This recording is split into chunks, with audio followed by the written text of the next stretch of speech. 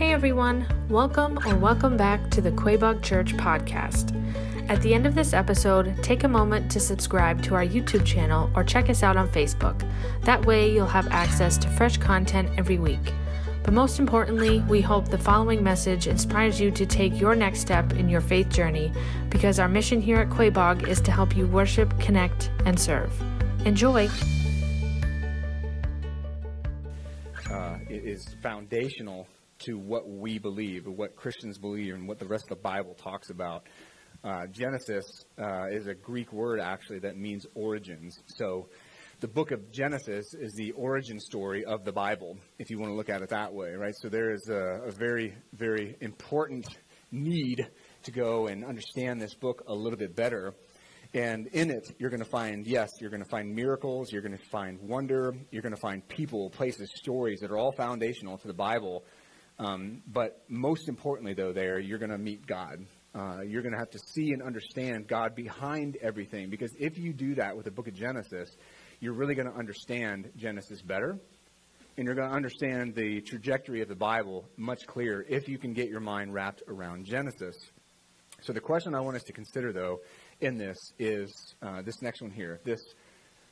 What is God telling us about himself in the creation account? So this is our guiding question for part one. So for the next several weeks, every week I'm going to be asking us to wrestle with this question. Not just what are the details of the creation account, but what does that actually tell us about the Creator? Because remember, the creation account in early Genesis is not really about creation itself. It's about who is behind creation. It's about somebody that could be powerful enough to be outside of creation and then just bring it all into existence. I mean, that's like that. When you enter that space, that's a weird place to be. To say that there was nothing, not even darkness, right? There was just nothing except God. Like, how can you wrap your mind around that? You can't, right? And so, again, that's the space that we're trying to step into with God this morning. Because I've heard it said, my friend Rico put it, he said, if you can figure out God, that's not really God. You know? Like, if I can be like, oh, I've got God pretty much figured out in this nice little box here, and I just keep him on my shelf, and I talk to him every now and then, like, that's not how God works, right? There should be an element of mystery when we're talking about the creator of the universe. Because it's one thing for me personally, and I don't know about you, but it's one thing to know, okay, God created everything. I get that. He's powerful enough to do that. Like, something had to get this all going, right? There had to be a start somehow outside of creation itself. But to know that God had his eye on you is really, really powerful, because there's a lot of people walking around right now who feel like they're walking through darkness and loneliness and depression, and they feel like they don't have any value, purpose, or meaning. And to know that the one that we're going to look at this morning had you in mind, that's verse 27 of chapter 1, that he had us in mind, that the heavens would proclaim and reflect his glory, but that humans would reflect him. That's a big deal. And for us to say, that's who I am, that's going to affect how you see yourself, and it's going to affect how you see other people that you may perceive even as enemies, or even if they perceive you as an enemy. That will change a lot. And again, that's all wrapped up here in these early chapters of Genesis. And one of the most probably famous sayings ever, let there be light. We're going to introduce that statement this morning in Genesis chapter 1, verses 1 through 5. But before we get there, again, I want to keep asking this question. What is God saying about himself with this whole let there be light business, right? When he introduces his story, what really is he getting at, and what is he trying to tell us about himself in these early verses? So here's what I'd like to do today. I want to stretch your thinking a little bit. I want to push back against assumptions that you have about these verses one way or the other, because some of us have really dug deep on these and have really hardcore assumptions. But I want to ask deeper questions that push us a little further to think. And to do that, I want to take us on a little journey, because for 2,000 years, right? We're not even going to get into Jewish history, but for 2,000 years, Christianity has been wrestling with and struggling with what these early verses mean in Genesis.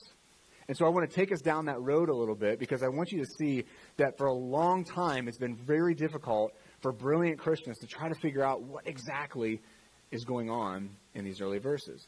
So I want to start with a guy, brilliant thinker, named St. Augustine, or St. Augustine, from 426 AD.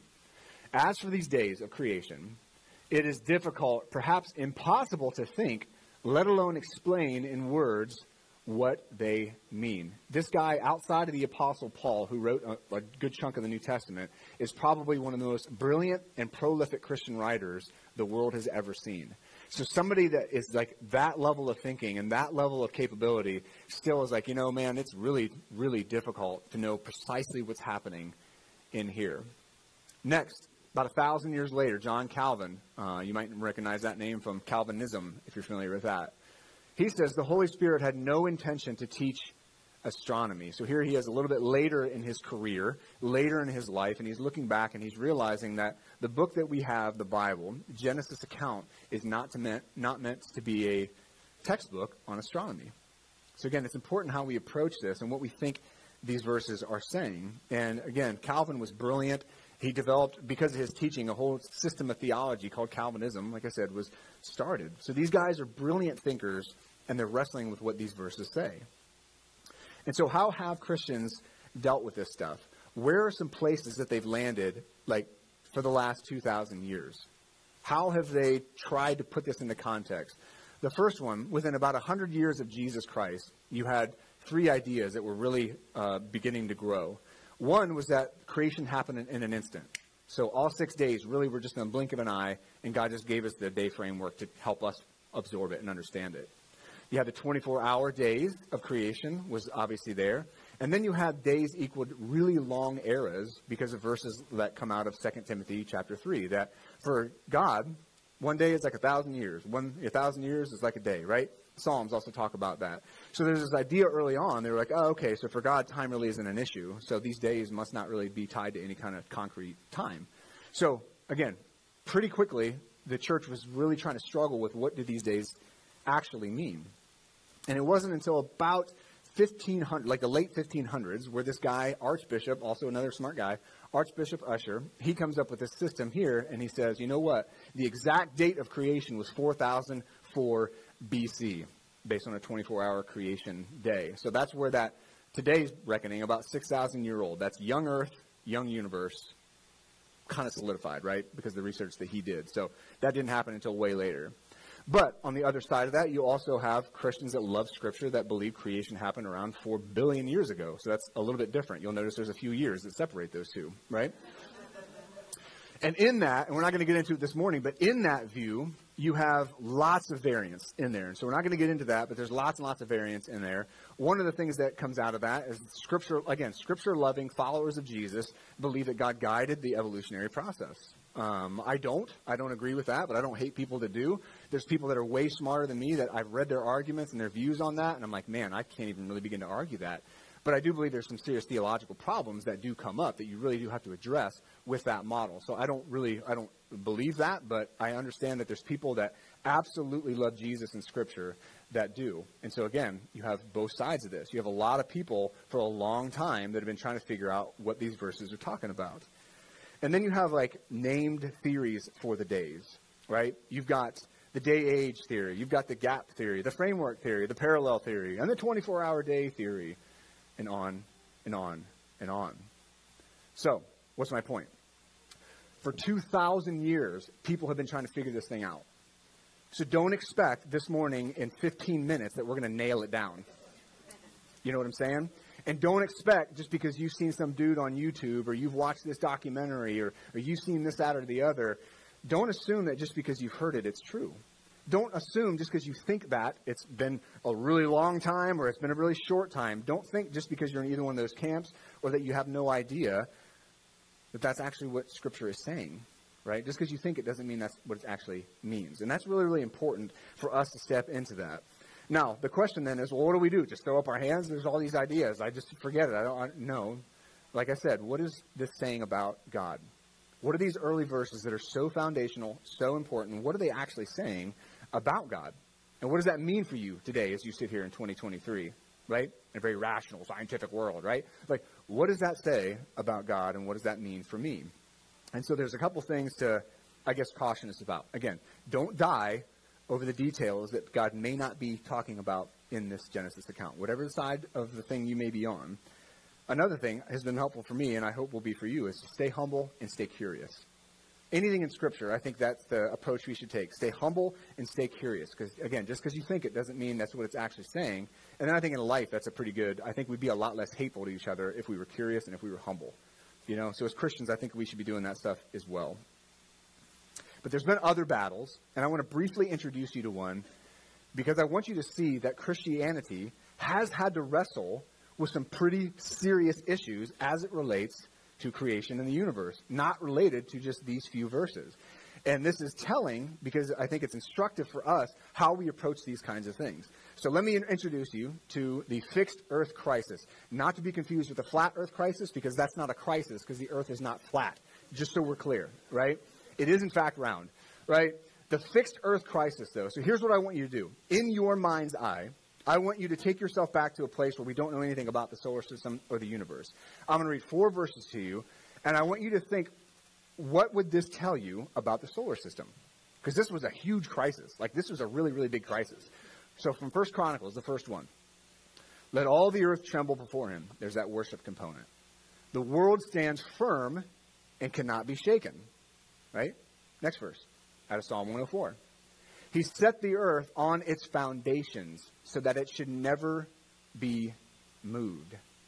And then, from 1 Samuel, for the pillars of the earth are the Lord's, and on them he has set the world. And the last one, from Ecclesiastes. The sun, it rises, it goes down, and it hastens to the place where it rises. What picture of that does that give you of the solar system? Well, there's the earth. There's everything else swirling around it, right? That's a geocentric model. And don't miss this. For years, like thousands of years, this was the view that was just taken for granted by science and religion, right? Science and religion. So in the 1500s, enter Copernicus and his pesky model, the heliocentric theory. He's going to enter this in. He's a Christian, and he's a scientist, and he says, you know what? This is not an idea that's new to him, but his model really solidified this. And he said, you know what? I don't think we're the center of the universe. What do you mean we're not the center of the universe? Are you kidding me right now? Copernicus, and it wasn't perfect. He had some flaws in this, but he introduces this idea into a world where, again, science and religion took this for granted. So what does that mean for good old Copernicus? That means everybody hated his guts. Everybody. He had nobody in his corner, right? Because science and religion were both like, no, bro, we're the center of the universe. And he's like, I don't think we are. I'm looking at the stars and seeing how things work, and I don't think that's how it works. And so Copernicus was on the other side of a lot of people's arguments about these things. But the tricky part is, well, that's what was Scripture saying then? What was happening there? And John Calvin, for all his brilliance, was one that, of course, absorbed the thinking of the day. So here's what he said about Copernicus. There's talk of a new astrologer who wants to prove that the earth moves and goes around instead of the sky, the sun, and the moon. The fool wants to turn the whole art of astronomy upside down, right? So here's this guy. This is the tension that was going on. This was a major battle that was happening. So what was the issue? What was the problem that was going on? The Scripture was saying something very real and something very true about the nature of the universe that God had created, and then about God himself and what he put into place. The problem was that science, Christians, people were misinterpreting this because they were just, observationally, I'm looking up and it looks like everything's spinning around us.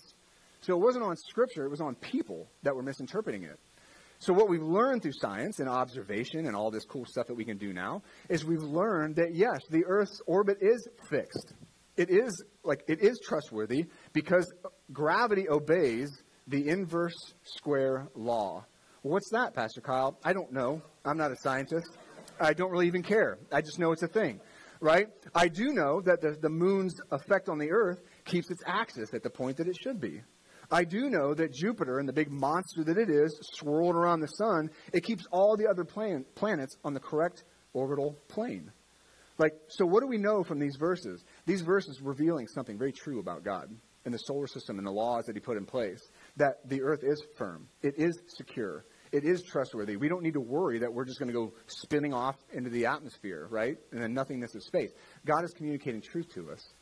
And he was always saying that. But we had to adjust how we thought and what we thought that meant. Because here's the focus. Here's my point for this morning I want us to take home. The focus of creation and the creation account isn't just creation. It's what? The Creator. And if you get too caught up on the first one, you're going to completely miss what God is saying about himself. I don't think God wants us to know the precise details of how he created the universe. I don't think that we could even understand that. In the beginning, God. He's going to tell you how he did it? No, I don't think so, right? And here's what Paul would say in the New Testament. Romans chapter 1, incredibly important verse. For his invisible attributes, that is, his eternal power and his divine nature, have been clearly seen since the creation of the world. Notice that. His eternal power and his divine nature. That's the purpose. That's what God is saying. I am eternal. I'm powerful. I'm divine. And that's been revealed since the creation of the world. Next. Being understood through what he has made. I think if we approach this stuff with humility and understanding, that we're going to get a lot more out of the creation account. We read together this morning Hebrews 11. By faith, we believe that at the command of God, everything came into existence. Like, that's really what we need to know, right? That's what we need to know. I can't explain any of this astronomy stuff. Man, I'm so out of my depth with that stuff, but it fascinates me. I love science, but I can't explain any of it, right? And I'm not in a position where I need to, right? That's not my focus. So, one more quote from another guy, another scientist and Christian. The Bible shows the way to go to heaven, not the way the heavens go. And of course, that's Galileo, another scientist, another Christian, a guy that further this heliocentric theory because his observations with the telescope. The Bible shows the way to go to heaven, not the way the heavens go. Let's not get too tied up into that. So, yes, we are actually going to talk about Genesis 1 this morning. So, if you would go to Genesis 1, verse 1. We hit this one pretty hard last week, but just as a reminder, in the beginning, God. Like, that's where we got to start with this account. In the beginning, God. That's impossible to wrap your mind around. There's nothing but God. And that God created the heavens and the earth. That is a statement. That is an introduction. That is like, nobody else can say that about themselves. I can't say, oh, yesterday Kyle created nothing, right? Nothing. There's nothing that I'm going to create. And it's interesting and instructive. In the Old Testament, that word created there is bara, and it's only used of God in the Old Testament because he is the only one that can create. He's the only one that can bring something out of nothing, right? Creation from nothing, that's God's space. That's where he works, right? That's this kind of stuff that he's able to do. Even science today, they're taking particles that already exist to try to recreate the Big Bang, right? But again, those things already exist. And they're just taking what's already there. Only God can take absolutely nothing and just, again, try to wrap your mind around that and then create. That's who we're talking about in Genesis. Now, the second part of this, second verse, it's like verse 1 is this introductory statement. This is who we're talking about. Let me introduce you to the God who created the universe. And now there's this unformed earth. So there's been perhaps some time here between verse 1 and 2. And now God is going to begin to form what ultimately would result in people, in relationship. This is the amazing part about creation. So, now the earth was formless and empty. In Isaiah 34, you see these two words used as confusion or emptiness, or some translations, destruction and chaos. So think about the movement of this passage, about Genesis 1, from like confusion, wilderness, emptiness, desolation, to order, from darkness to light, because the other part of this verse, darkness covered the surface of the watery depths. Now, this is not evil, because Isaiah 45 says, I form light and create darkness. I don't know how to wrap my mind around somebody creating darkness. But if there's nothing, I guess darkness has to be created too. Again, this is the space that we're entering into with God.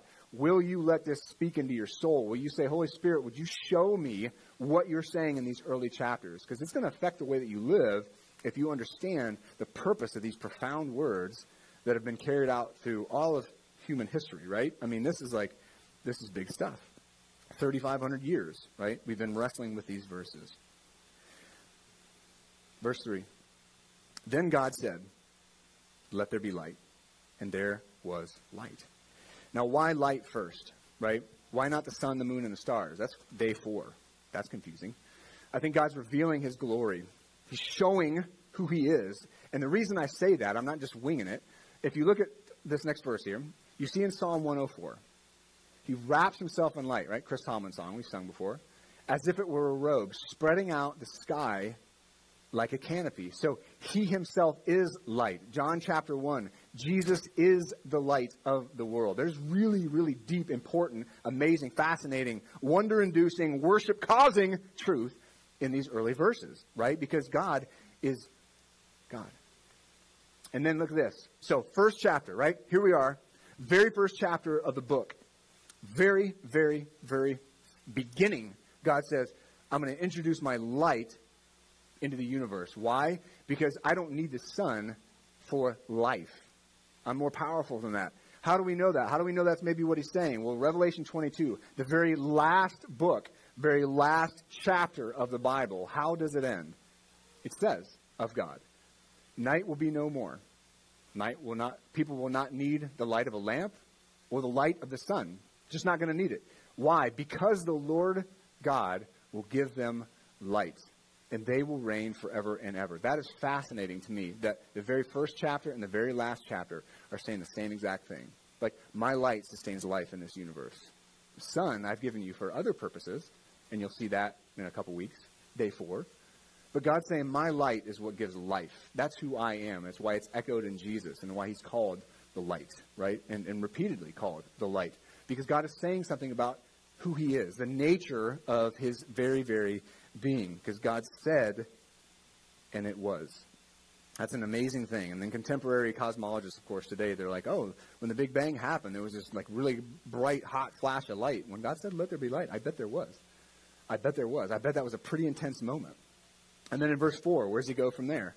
So God saw the light was good, and God separated the light from the darkness. Again, the light's good because it's the presence of God that's revealed. There's a rhythm here that we're about to see in this last verse of darkness and light, darkness and light. And it's not like evil and good. This is not yin and yang. This is God's presence. This is the creative rhythm. This is God bringing order to chaos. This is God bringing light into dark. This is about what he is doing. Because in verse 31 of this chapter, darkness is part of the stuff that's all very good that God has created.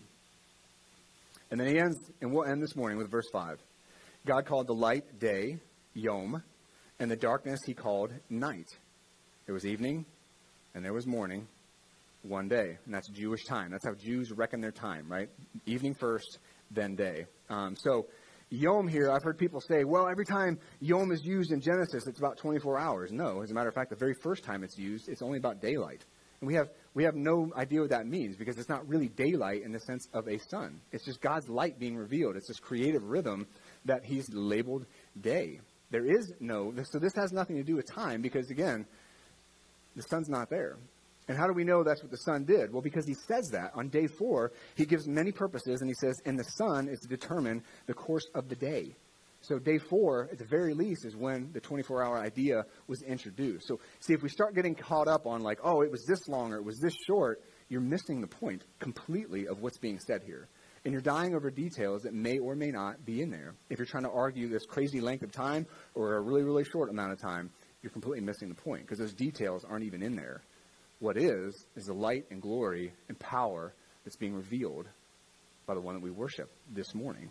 By the one that is the very Jesus that would give his life for us. The very one that is the light of the world. So again, remember, and I'll talk more about the Yom thing this week on our podcast. I'm going to talk a little bit more about this.